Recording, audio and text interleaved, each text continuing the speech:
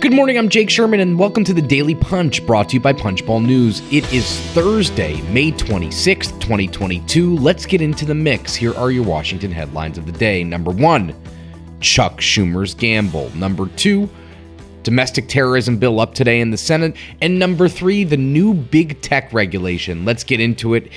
Senate Majority Leader Chuck Schumer, who has been majority leader for 490 days, did something interesting yesterday. He went to the Senate floor and said that he understands the inclination to just put up a background check bill, a gun background check bill, for a vote in the wake of the horrible massacre in Uvalde, Texas. But instead, he was going to try to work with Republicans to get a gun deal. Now, this is not Schumer's instinct. Schumer's instinct would be to draw that contrast between Republicans and Democrats.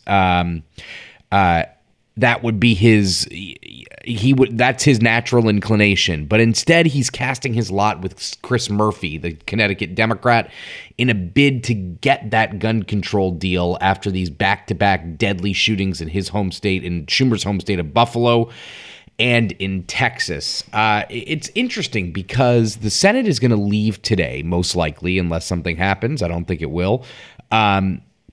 For a week-long, a 10-day recess after this shooting. And he's not going to hold a vote on any gun control legislation. I don't want to say that's a political risk, but it's just unlike what we've seen in modern day congressional politics. Schumer and Murphy both understand that the chances of a gun control bill are far off, slight, daunting, however you want to put it. But he has deferred to Murphy on guns and on getting this deal for a long time. Murphy's been working this. He's probably the Senate's number one gun control advocate. So Murphy has a daunting task himself, right? I mean, he needs to see if he could find 10 Republicans to support red flag laws and or background checks, while balancing kind of this reality that momentum is the key driver in Congress. You have to strike when the iron's hot. So who could he possibly get on red flag laws? Now that's the question of the week, of the month, of, the past 10 years, since the Sandy Hook massacre. Susan Collins, Mitt Romney, Pat Toomey, Roy Blunt, Rob Portman, Lindsey Graham, and Bill Cassidy have all expressed various levels of support for gun legislation, for red flags or background checks. Now, there's some nuance there. Romney has said he believes red flag laws should be developed by states. Susan Collins has said that it could be a federal responsibility. She looks at other states that have had it and thinks they're successful.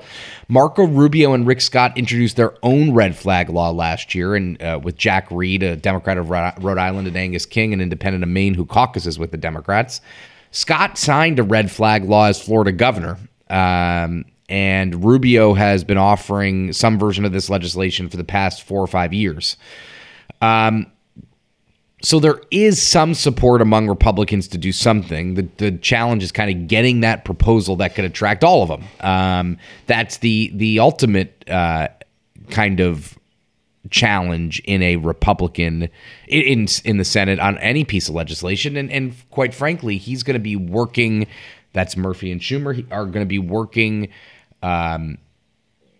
Probably, we don't know for sure, but probably against Senate Minority Leader Mitch McConnell, who has been reflexively against any gun control package. McConnell, of course, is representing the majority of his conference, and himself, which does, they don't. He and the conference don't want gun control. They believe this. They've resisted it for years. Now, if Murphy succeeds, it's historic. There's no question about that. But also equally interesting to us, and we kind of found this in conversations we've had with a lot of Senate Democrats over the last day, is that if they don't succeed, Democrats will kind of run a culture war election in 2022. Abortion rights and guns. Those are traditional Republican issues. Obviously, on the other side, Democrats have not been successful in waging those races waging that kind of campaign in the past.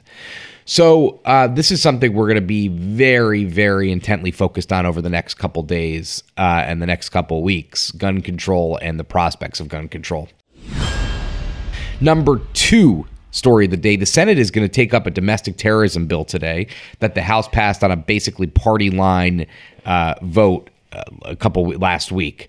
Now, Schumer has said that if people want gun control, if people want gun legislation, then they need to allow the Senate to take up that domestic terrorism bill, and he'll allow amendments. Now, Republicans are not going to do that. They have said that they have they believe there's sufficient laws in the books to combat domestic terrorism, and they do not believe that a domestic terrorism bill is necessary. This is going to be the Senate's last action before heading out of town for the Memorial Day break, and it's going to be a defeat for Democrats.